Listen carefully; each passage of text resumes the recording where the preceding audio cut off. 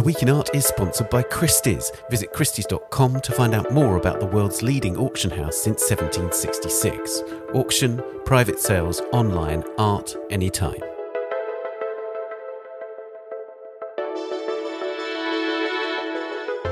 Hello, it's The Week in Art. I'm Ben Luke. This week, the Paris Plus Art Fair, Hiroshi Sugimoto in London and Marie Laurencin in Philadelphia.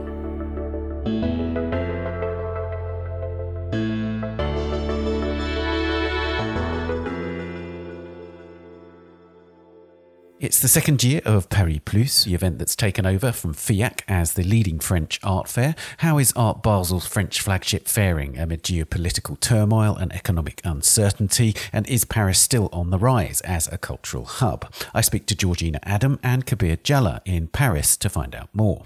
The largest ever exhibition of the work of the Japanese photographer Hiroshi Sugimoto opened last week at the Hayward Gallery in London before travelling to Beijing and Sydney next year. I talked to its co-curator, Thomas Sutton. And this episode's work of the week is La Femme Cheval, or The Horsewoman, a painting made in 1918 by the French artist Marie Laurencin. She's the subject of a major survey called Sapphic Paris, opening this week at the Barnes Foundation in Philadelphia in the US. Cindy Kang, who co-curated the exhibition, tells us more about this landmark work in Laurencin's life. On theartnewspaper.com, you can access our new subscription offer. You can get a subscription to the Art Newspaper with full digital access for £1, $1 or €1 for 3 months. Do also subscribe to this podcast wherever you're listening and to our sister podcast, A Brush With, and do leave us a rating or review on Apple Podcasts. Now, the second edition of Art Basel's art fair, Paris Plus, opened this week in the French capital after a launch last year that was widely seen as a success. This year's fair opens amid the horrific events being reported in Israel and Palestine, about which most art institutions have been silent. So what is the mood in Paris? Our editor-at-large, Georgina Adam, and our deputy art market editor, Kabir Jalla, are in Paris, and they told me more. Georgina, you're in Paris. Obviously, there is a huge international crisis going on at the moment. There were mutterings around Frieze last week about Israel-Palestine, but it seems to me that in Paris, those concerns have been much more to the fore. Is that fair? Yes, I think so. And because they've had two, one in France, in Arras, in a northern city, a murder of a school teacher, but also the French feel very close to Brussels, and physically quite close. And there was the murder, again, by a terrorist, acknowledged terrorist, of 2 Swedish tourists. So, I mean, it is high alert. There is a very strong police presence around the Élysée Palace, which is obviously where the president lives, and around that area. They have had bomb alerts in the Louvre Museum and have had to evacuate, and also at Versailles, I think 3, and they have had a number of bomb alerts in airports. I think 140 flights have been cancelled. However, around Paris Plus, it seems calm, shall we say. Right, and there was this letter, a letter sent to VIPs ahead of the fair. Is that right, Georgina?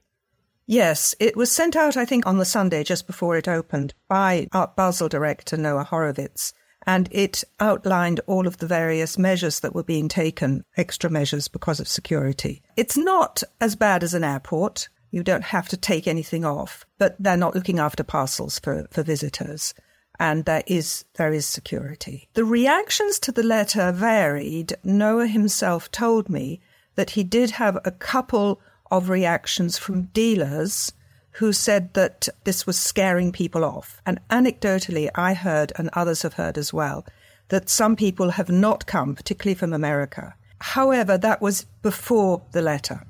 Okay. Kabir, your reporting sort of reinforced that. You went out and chatted to some dealers and they seem to suggest that some collectors have not come.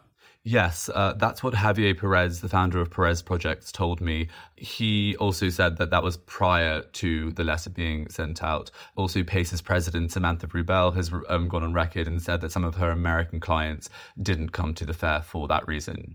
At Frieze last week, Kabir, there was a sort of sense of shock among the crowd there. There was a sense of perhaps it's a bit absurd to be doing this as an art fair, but things sort of continued. Is it similar this week in the sense that, you know, sales are ongoing, people are going about their business, but there's just lots of informal chats about the horror of what's going on in the Middle East?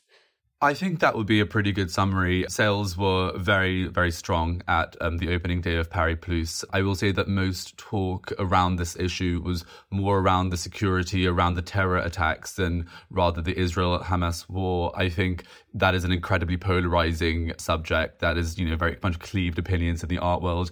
And this is a trade fair and people don't want to lose business by bringing up something that is incredibly contentious and they're not sure on which side the person across the dinner table stands. That's interesting. So tell us about the sales then. What have you heard? I mean, as I said, very strong. I think notably virtually all major galleries that I spoke to or sent, sales reports into my inbox reported at least one sale of $1 million plus works of art. David Zwirner got the top spot and on VIP Day sold a 2023 painting by Kerry James Marshall for $6 million and shifted around $20 million of art in that one day.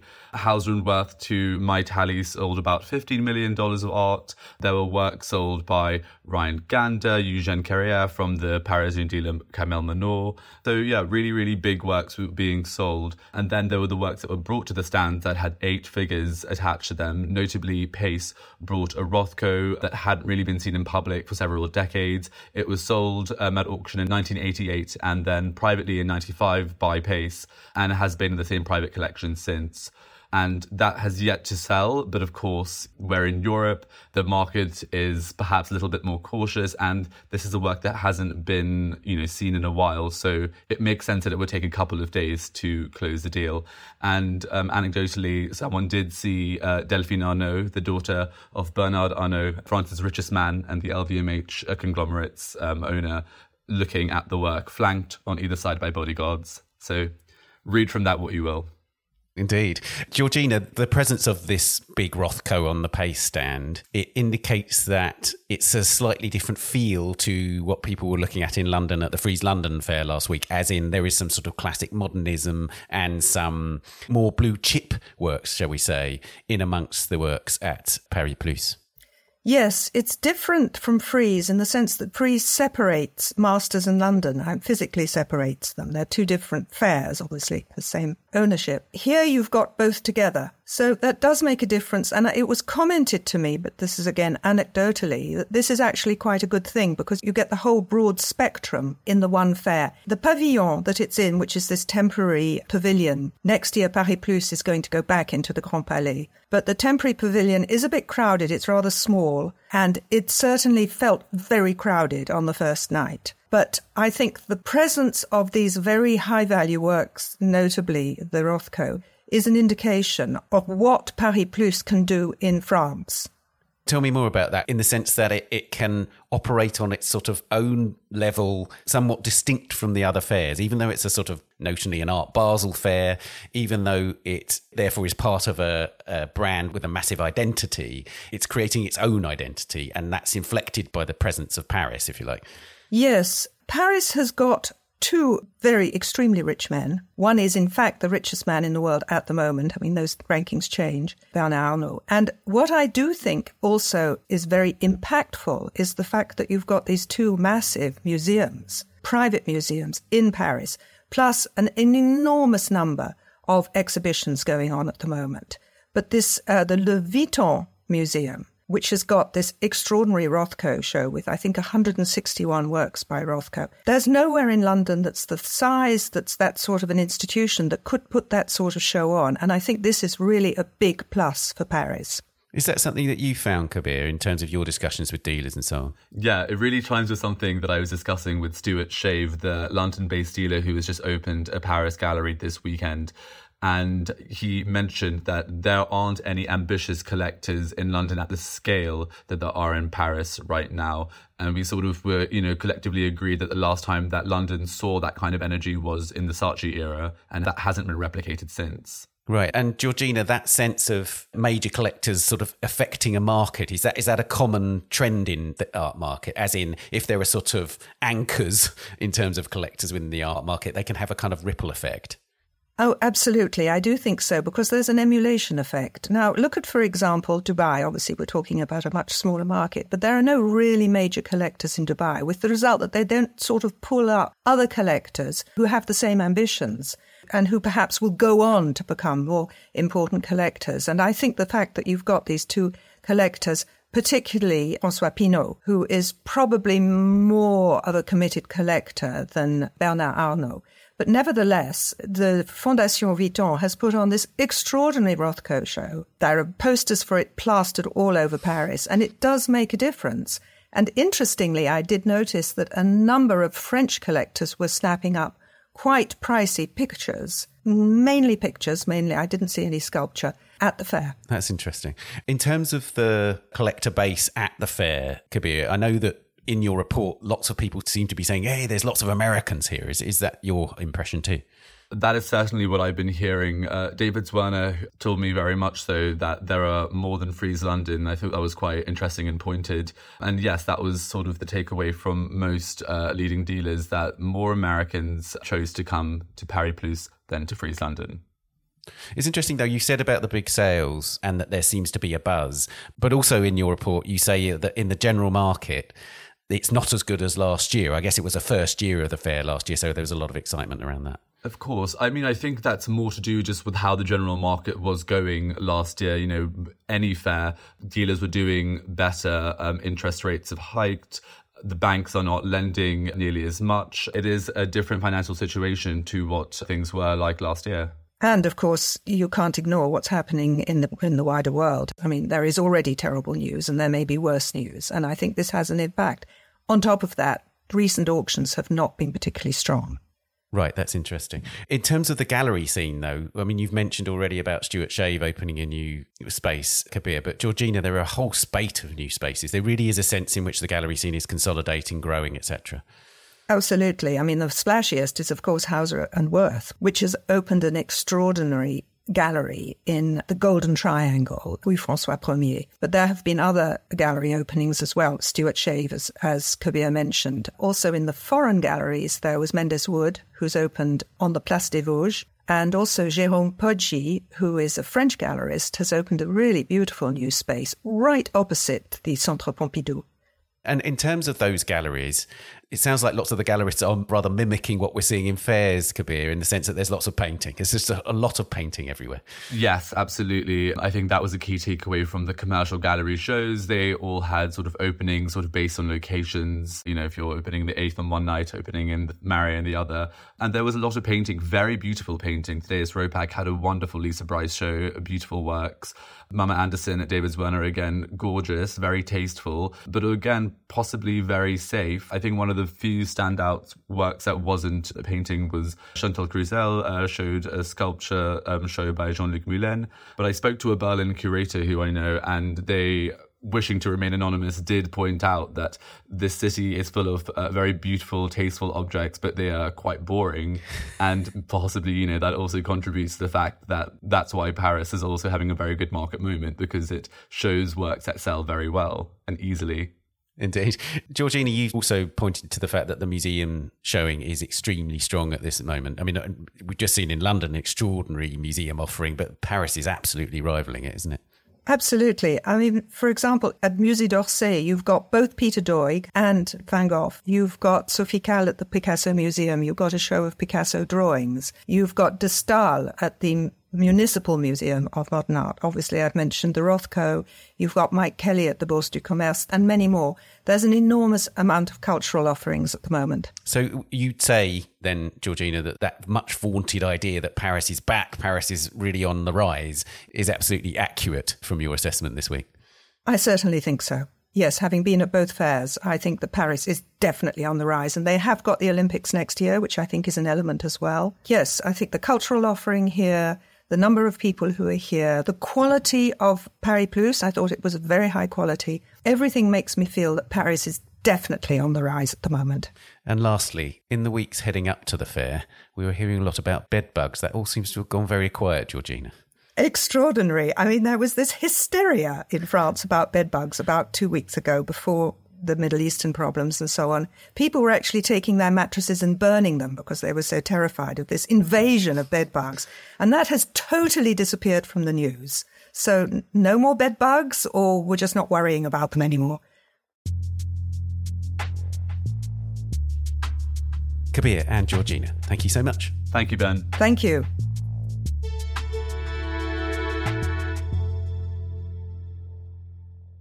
Paris Plus opens on the 20th of October and continues until Sunday, the 22nd of October. You can follow our reporting from the fair at theartnewspaper.com or on our app for iOS and Android. Coming up, Hiroshi Sugimoto and Marie Laurencin. But first, here's the news bulletin. Hundreds of prominent artists, including Taishani and Lawrence Abu Hamdan, are among the more than 2,000 leading actors, musicians, writers, filmmakers and other creatives calling for a ceasefire in Gaza in an open letter. And more of today's biggest contemporary artists, including Nan Goldin, Tomas Saraceno, Coral Walker and Jeremy Deller, are among more than 150 artists, curators, musicians, writers and publishers to have signed a second open letter published on the 19th of October on the Art Forum website in support of Palestinian liberation. The signatories of the second letter demand that what they call the institutional silence around the ongoing humanitarian crisis in Gaza be broken immediately. They write, "Silence at this urgent time of crisis and escalating genocide is not a politically neutral position." The signatories add that they reject violence against all civilians, regardless of their identity. Israel's deadly attack on the Gaza Strip, which has now killed more than 3,000 Palestinian people, comes after Hamas terrorists crossed into Israel on the 7th of October on a murderous rampage, killing more than 1,400 people and taking hostages. The international charity Action Against Hunger is warning of a health crisis on the brink of explosion due to the lack of water in Gaza. Members of Poland's art community have cautiously welcomed the results of Sunday's general election, which looks set to remove the ruling right-wing government from power. The governing Law and Justice Party, or PIS, won 35.4% of the vote, leaving it short of being able to form a majority in the Polish parliament. In its place, a broad swathe of opposition parties will now seek to form a coalition to lead the country, headed by Donald Tusk's Civic Coalition, which came second with 30.7%. The PIS is often accused of taking an ideologically driven approach to culture and has removed key figures in museums and arts organisations from their posts. The path to a new government is in the hands of Poland's president, Andrzej Duda, who may first allow PIS the chance to form an administration before turning to Tusk and his fellow opposition leaders. The theft of 2,000 items at the British Museum began 20 to 25 years ago, according to George Osborne, the chairman of the museum's trustees. The news was revealed on Wednesday to the UK's House of Commons Culture, Media and Sport Committee. Following the theft, it's now been determined that the museum has 2,400,000 uncatalogued or partially catalogued objects which need to be properly documented. It was the failure to have recorded the gems which made it possible for an insider to gradually steal them from the storeroom without being detected for decades. Cataloguing will take an estimated 5 years and cost £10 million. No details of how this work will be funded were given. The committee was told that the museum had 1 million unregistered items that needed to be recorded, 300,000 that are registered but not digitised, and 1.1 million that are digitised but not photographed. You can read all these stories and much more on the website or the app. We'll be back after this.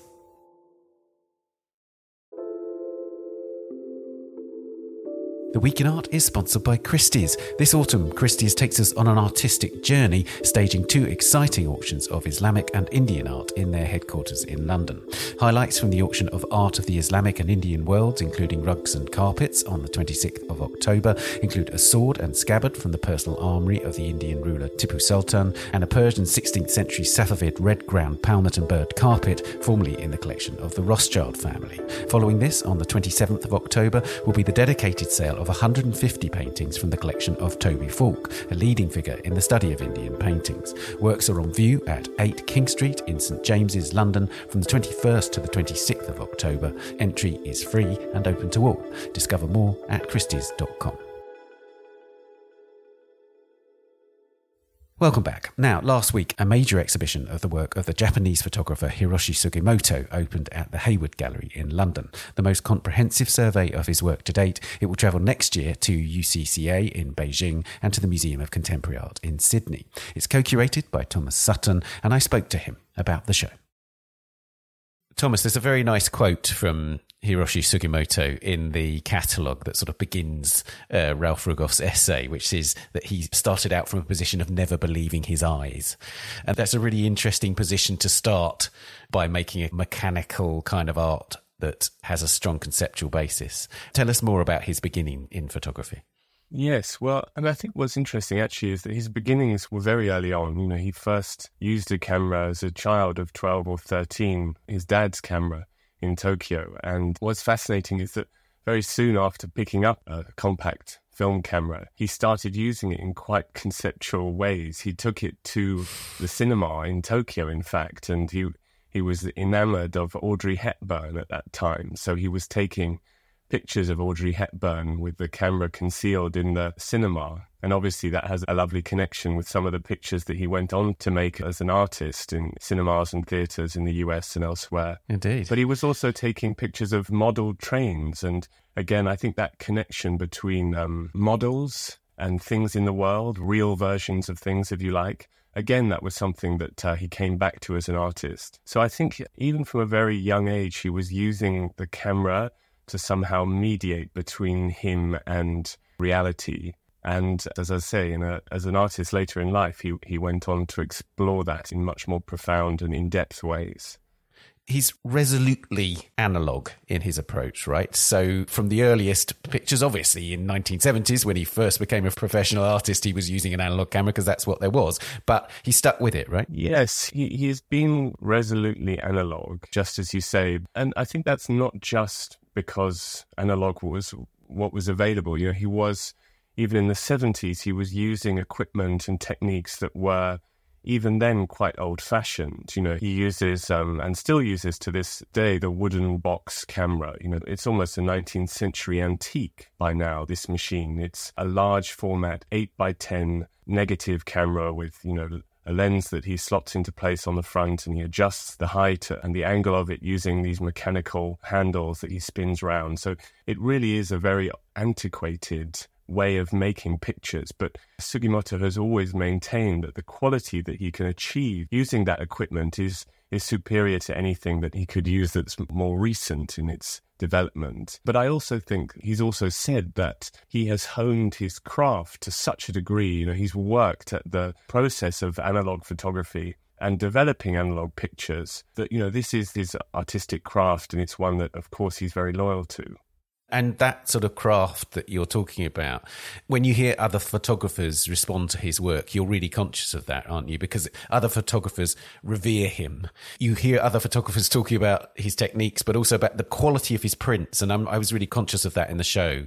As objects, these things are absolutely astonishing, actually. Absolutely, absolutely. And that, I think, is why coming to the Hayward exhibition is so important, because, you could look at these pictures reproduced on the internet or, even in the wonderful catalogue that we've produced. But it isn't the same as standing in front of them. They're large-scale photographs. They've been meticulously developed by the artist in his studio in New York. They've been mounted at the same studio by him and his assistants, and they've been framed in fantastic frames that the artist has designed in different materials, from aluminium to hardwoods to lead. So the whole production of these pictures is immensely important. And, standing in front of them is essential for that reason. Let's talk about some of these series then. The first series, the dioramas. So this was made in 1976. He's 28 years old. And exactly that process that you were talking about earlier of responding to a fake world created through the dioramas in a natural history museum in New York prompted him to make this intriguing investigation into reality and also time, because I think Ralph in his essay on it says it's about effectively making dead things alive again.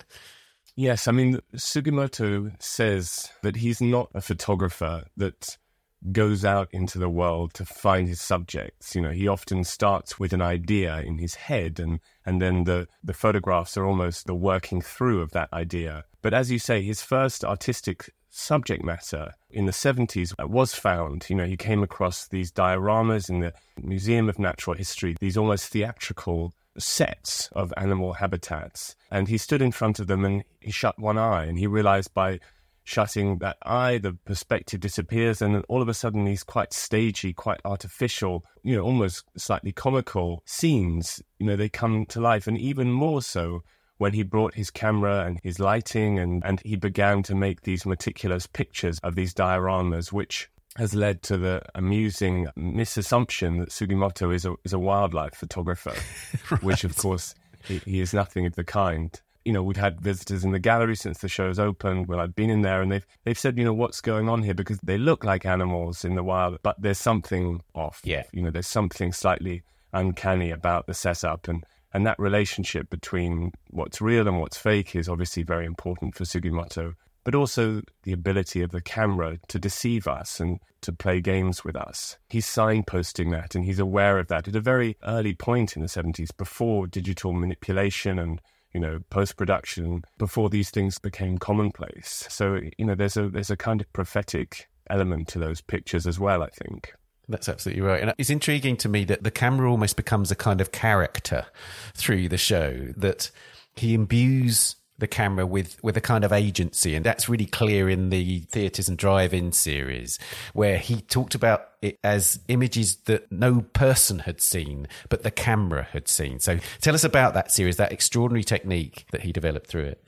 Yes, I mean, these are one of the series for which Sugimoto is kind of most known. And it is, it's a series that came from, again, an idea, as I said. Again, in the 70s, he was in a New York cinema, St. Mark's Square, and he set up his camera and he opened the shutter at the beginning of the film, and then he closed the shutter at the end of the film. And what he had when he developed this photograph was, at the center of the picture, a glowing white screen, and around it, the architecture and the environment of the cinema that was lit from the light that came from the projector and reflected off the screen during the film. So these pictures that he went on to make a great, number of in many different places around the US, they have different aspects, but at the core is this duration, this period of time, which is captured into a single image. So you have the entire film contained within this glowing white screen. And so, our exhibition is called Time Machine. Of course, these are kind of emblematic of that exploration of time, but they also have this otherworldly, he says, an almost spiritual dimension for him, because you're drawn into this sort of neutral, infinite space at the center, which almost makes you think of a kind of experiential artwork of someone like James Turrell. I mean, Sugimoto himself was very interested in the work of Dan Flavin and minimalists when he arrived in New York in the 70s. And this glowing white screen, which is a feature film, a Hollywood feature film condensed, it is almost like a portal to another dimension. And that sense of time, too, is really present in the seascapes, isn't it? Because, again, he came up with the idea and then put it into action. He is standing in front of a landscape and he has a sort of an idea about, a kind of spiritual idea again, about the first humans, what we have in common with them. And it is this idea of looking out to the horizon, and they are timeless images in certain way. Yeah, absolutely. This is another aspect of time in Sugimoto's photographs. But it's not just 2 hours or the length of a film. Here he's trying to transport us back many millennia to our distant ancestors. And, he reasons, and he talks about his internal question and answer sessions. And as you referred to, he reasons that whilst the land is always changing, from humans building, natural disasters, erosion, the land is always changing. Paradoxically, because the sea is in constant flux and is constantly moving, it's actually the Earth's surface most permanent landscape. So by looking at this blank expanse of water and sky, we're actually seeing something that has always been there. It's almost kind of a biblical genesis taking us right back. And he's taken those pictures all around the world. There are more than 200 in the series. That's right. And that idea of them being from around the world is crucial, isn't it? Because fundamentally, we're just looking at a horizon. We're looking at the sea and the sky. Yeah. And there's some in Liguria in Italy, but there's some in Japan. There's some on the British coast and so on. So in a way, it could be anywhere. But at the same time, he's alluding to how it relates to us all.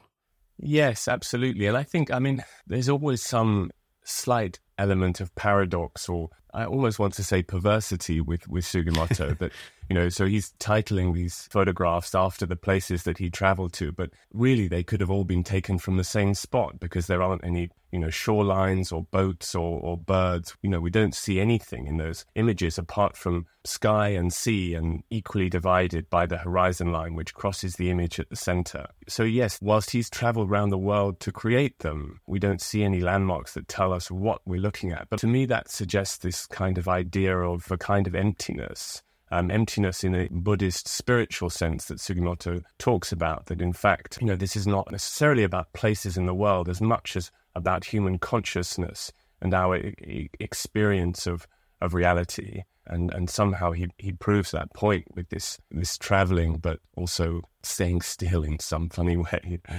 And talking about Buddhism, within the seascapes, there's almost a chapel set within them, which is the Sea of Buddha series, which was this extraordinary series that he took in a temple in Japan. Yes. Apparently, after a long negotiation, he finally got access to it. But tell us about that.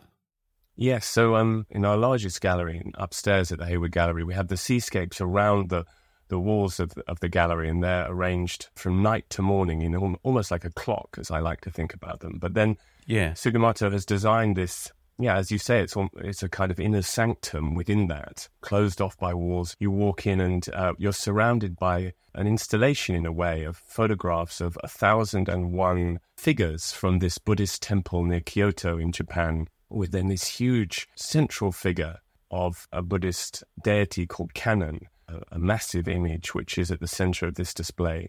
And yes, it's called the Sea of Buddhas, and it's a series that Sugimoto worked very hard to get access to take. Normally there's no photography allowed inside this temple. And when he was given access, the way he decided to go about it was only to use natural light. So he removed all of the fluorescent lighting that ordinarily lights this medieval environment. And then he took his pictures at morning time when the sun was rising, to try and, again, I suppose, transport people back in time to when worshippers would have encountered this temple back in the 12th century when it was built. So it very much, this strongly has a spiritual dimension, obviously. And it's interesting because Sugimoto also, in terms of Buddhism and Eastern philosophy and religion, he always jokes that when he arrived in California as a young man, he'd been studying Hegel and Marx and Western philosophy and economics as a student in Japan, and arrived in California. And all of his kind of colleagues there were really interested in Buddhist spirituality and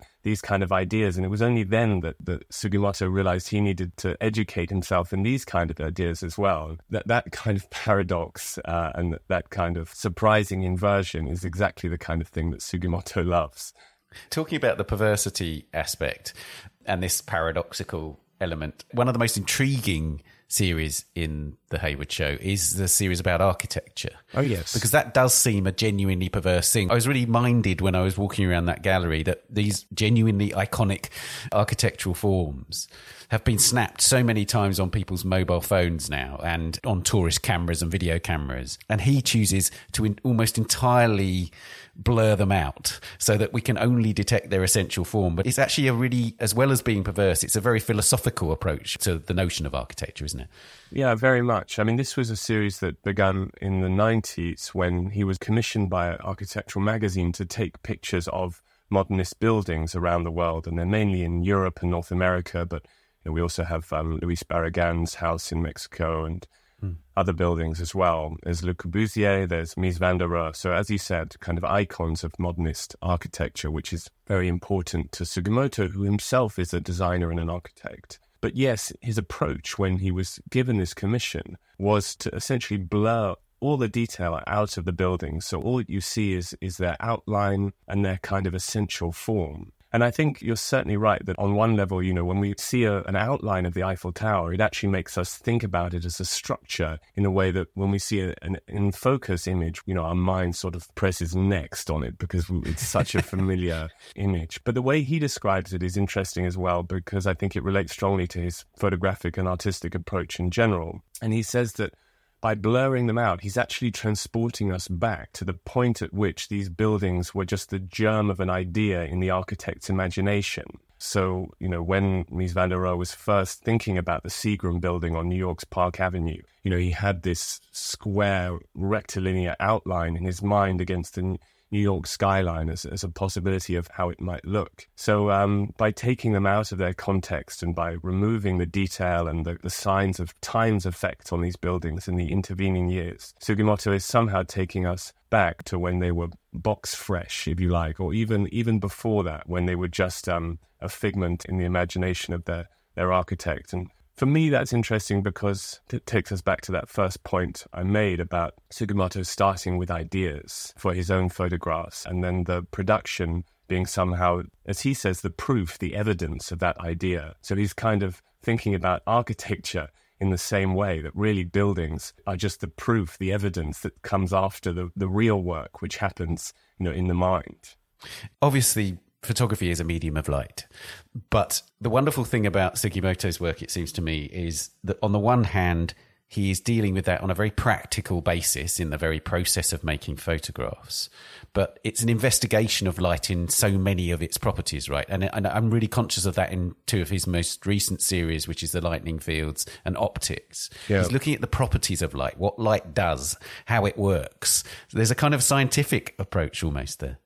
Absolutely. And I think that Sugimoto is interested in this distinction between art and science, and he says that they come from the same root, essentially. They're kind of deviations from the same root. But yes, he really does have the approach and the mindset of a scientist, of someone making experiments. He doesn't take the medium for granted in any way. He wants to play with it in his own hands and to see how it works and how it reacts. And in that way, he's very connected to the invention of photography and the roots of photography itself. And, the lightning pictures that you mentioned, they follow in the footsteps of Fox Talbot and Faraday, who were making experiments with static electricity just at the point that the positive-negative photographic process was being invented. And, these pictures that Sugimoto has made, he used a Van de Graaff static generator and his light-sensitive paper to create these sparks that expose the paper in a dark room. And you see these amazing, lightning-esque forms, which are, just a cameraless photograph of electricity. And that's very much Sugimoto with this kind of scientific as well as artistic interests.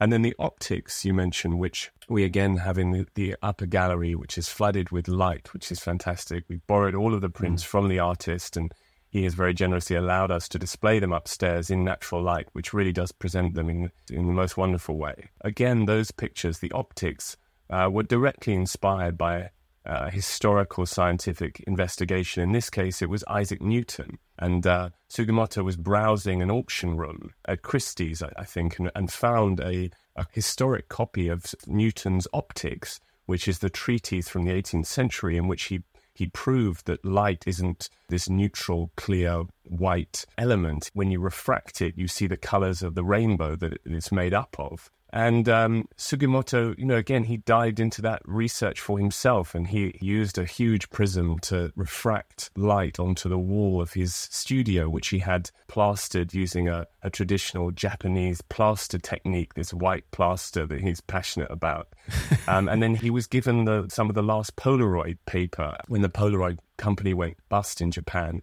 It's since kind of, been given a new lease of life, but when it first went bust, he was given some of this paper, and he used the Polaroid camera to take pictures of the light on the wall of his studio. And this is actually the exception to the insistence on analog, which we started with. He then used a digital process to blow them up to these large format C prints. But the effects are these spectacular expanses of color, that really seem to reference color field painting and Rothko's paintings, but are also at root this very experiential optical examination of the properties of light in the scientific sense that you're asking about.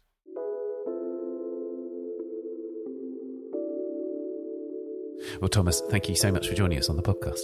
My pleasure.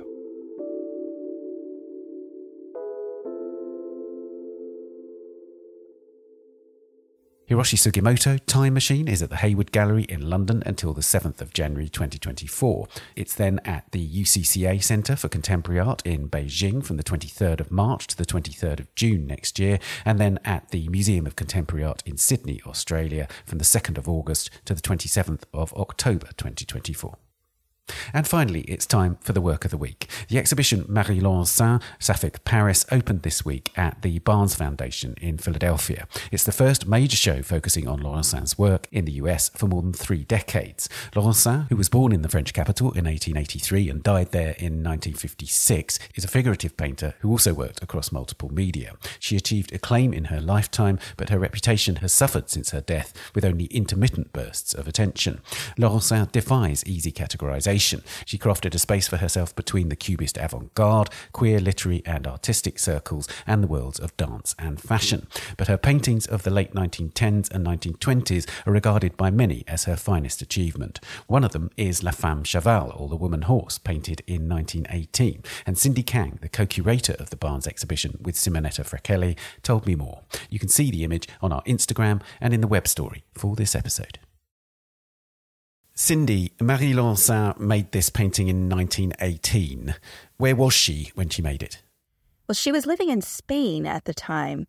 She had married a German artist named Otto von Watian in 1914. And shortly after they got married, World War I broke out, unfortunately. They were actually on their honeymoon in the south of France.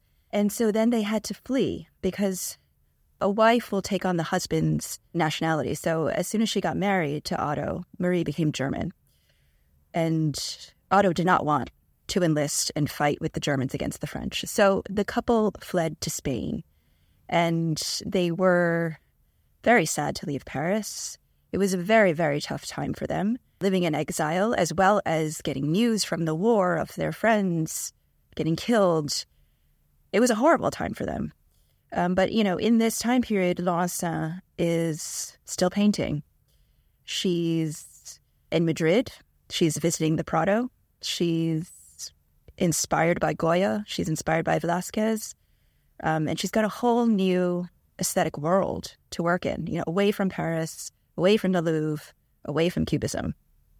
Right, so she was really missing Paris in lots of ways, but actually, in terms of her artistic development, it really hastened her developing a very distinctive style. She'd already become very established, right, in that Cubist circle in Paris, but this led her to find her own voice all the more. Exactly. I think it was this crucible of exile in Spain, out of which she developed her own artistic voice, where she was really able to break away from the influence of Cubism and really think about what it is she wanted to say. What kind of vision of modernism does she have? Can you give us an idea of her kind of artistic reputation at that time in terms of, was she widely showing before she went in exile? Was she highly regarded by the other painters and so on? Pre-World War I, she was still in the beginning of her career. So she was much more of an emerging artist, I would say. She was in Picasso's circles. She was showing at the Section d'Or. She was showing with the Salon Cubist at the Salon des Indépendants, at the Salon d'Automne. But she was still very much young and new and emerging and, within the Cubist circles. And it was not until her time in Spain where she starts to circulate among very different artists. She reconnects with Picabia in Barcelona in 1916 and is, working in Dada circles, which is incredibly different, right, from the work that she's doing. Absolutely, yeah. But I think this international community of exiles that she's circulating in Spain really helps her to find her voice, find her own way. And let's talk about the painting then. It's an extraordinary picture. On the one hand, it's a kind of self-portrait, but on the other hand, it's about womanhood more generally and in a much more complicated way than just looking at herself and studying herself in a mirror, right? Yeah, it's an extraordinary self-portrait. It's really hard to think of a precedent for it, But she is depicting herself as an artist. Still, you can see that she's holding a paintbrush in her hand, but she has this really fantastical headdress, and her face is totally in shadow, or mostly in shadow, and yet she's looking out at the viewer very calmly, very confidently. There's a sense of melancholy there. So there's this sense of darkness and suffering, and it feels a little surrealist, too, like a touch of that surrealism. She was in touch with André Breton, in 1917, so she's already part of those circles also. And she's really kind of reinventing her idea of herself as an artist. This portrait, I think, also shows you the way she's developing her palette. It's incredibly restricted, right? It's pink, it's blue, it's gray. And that is her signature palette that she They become Laurencin's colours. Yes. They are, you recognise her paintings instantly by their coloration. Exactly. And it's at this moment that she's developing this palette and really honing in on it. So tell us about the form of the face, because one of the things about her painting as it gets more mature, if you like, is that she's not interested in mimetically representing features of a particular individual. That often the noses almost completely disappear, for instance. Tell us more about that. Well, in this self-portrait, her face is quite elongated. She has the dark eyes that is characteristic of, many of her female figures. But you really can identify her by the hair, because she has this characteristic in her self-portraiture, this characteristic mane of frizzy, kind of gray hair. And she was really emphasizing this by including the dog, that animal that's right next to her, leaping. They have the same kind of mane, that frizzy gray mane. So that is one of these identifying characteristics that you can pick out and find Laurencin in group figural paintings as well as in self-portraits. But she also has these very elongated fingers, these hands that she paints in all of her female figures as well as in male figures, interestingly enough. There's an interesting thing about the animal aspect, of course, is that you can't actually identify a horse in this picture, even though it's called the woman horse. I was looking desperately trying to find actual evidence of a horse in there, but it's not there, right? No, you're not the only one. That's the central kind of evocative mystery of this painting, right? Why is it called woman horse? There is no horse in the painting. We have a few theories about that. One is that this idea of the femme cheval in French is evoking the figure of the Amazon. And the Amazon comes from this ancient Greek female warrior figure. They rode horses, they battled with bows and arrows.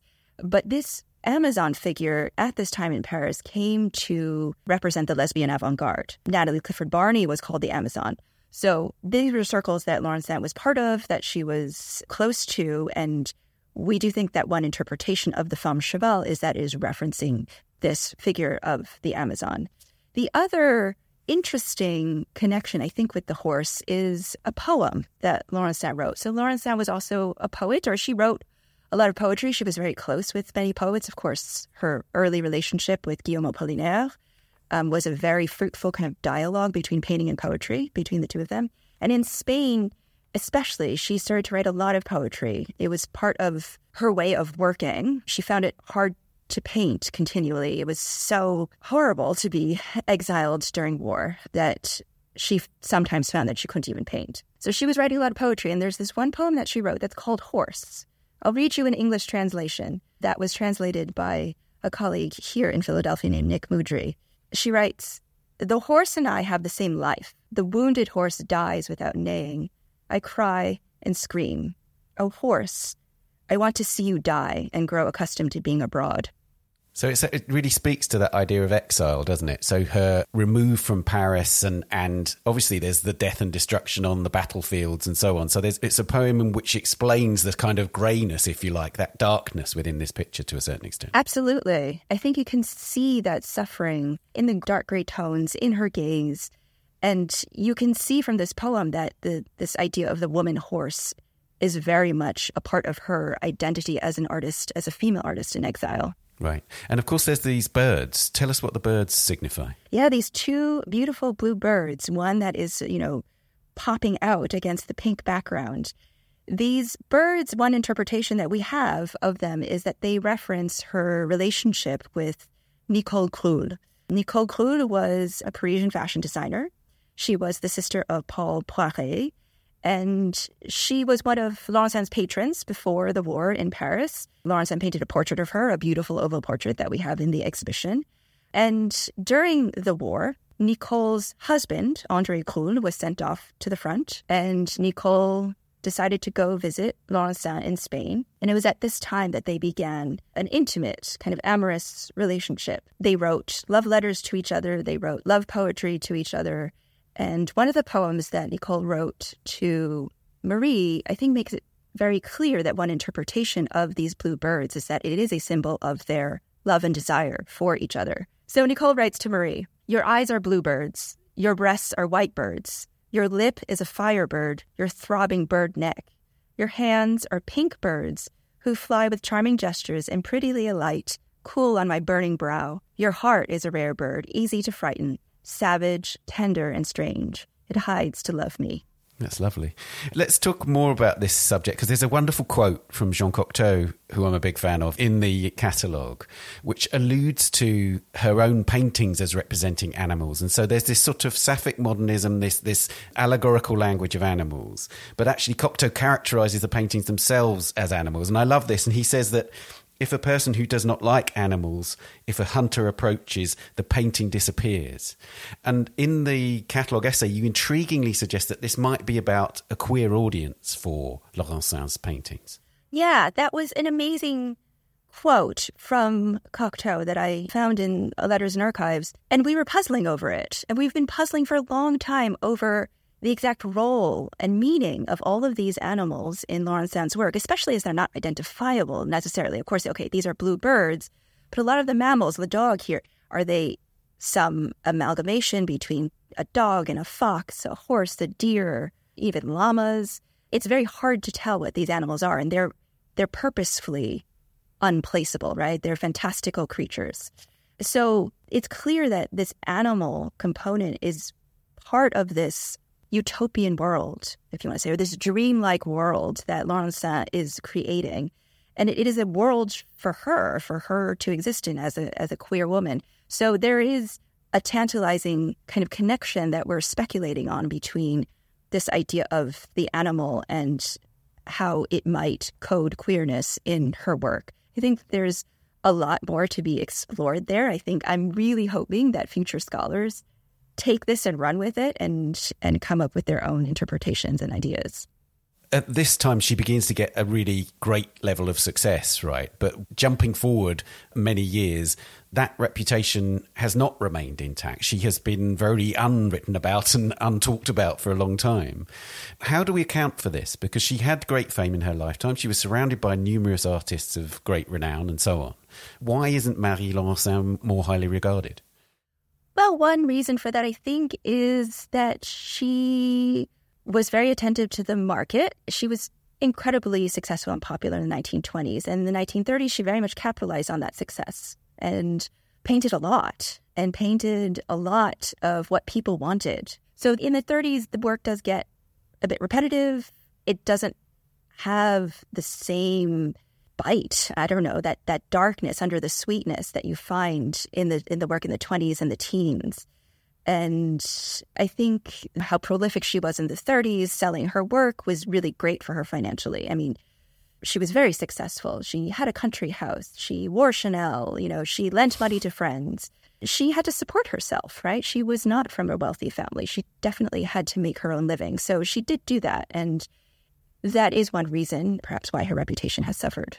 And of course, your show will hopefully change all that. But one of the things that I wanted to speak about was the way that there are many painters working today who seem to be picking up on Marie Laurencin. And I'm thinking about people like Lisa Bryce and also the very fact that there is a great homage to her from the 1960s by Helen Frankenthaler. So she has a capacity still to speak to painters. Yeah, and I think today, as with our show, what people are picking up on is this exaggerated femininity, this very strongly expressed femininity. She's not shy about the pink and the ribbons and the pearls and all of that. And I think she was difficult to place, perhaps during the 90s and the early aughts, in a certain wave of feminist art history. But I think today we can kind of read this exaggerated femininity in a more recuperative light, that it was this queer femininity that was about performance, that was about gender as fluid and as a performance. And I think people can see and appreciate that today. Cindy, thank you so much for talking to us. Thank you. Thanks for having me.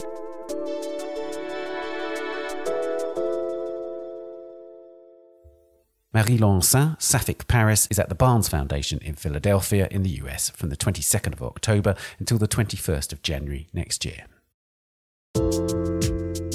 And that's it for this episode. You can find us on X, formerly known as Twitter, @TanAudio, and on Facebook, Instagram, and Threads. The Week in Art is produced by Julie Michalska, Alexander Laurencin, and David Clack, and David's also the editor and sound designer. Thanks also to Daniela Hathaway and to our guests, Georgina and Kabir, Thomas and Cindy. Thank you for listening, and we'll see you next week. Bye for now. The Week in Art is sponsored by Christie's. Visit christies.com to find out more about the world's leading auction house since 1766. Auction, private sales, online, art, anytime.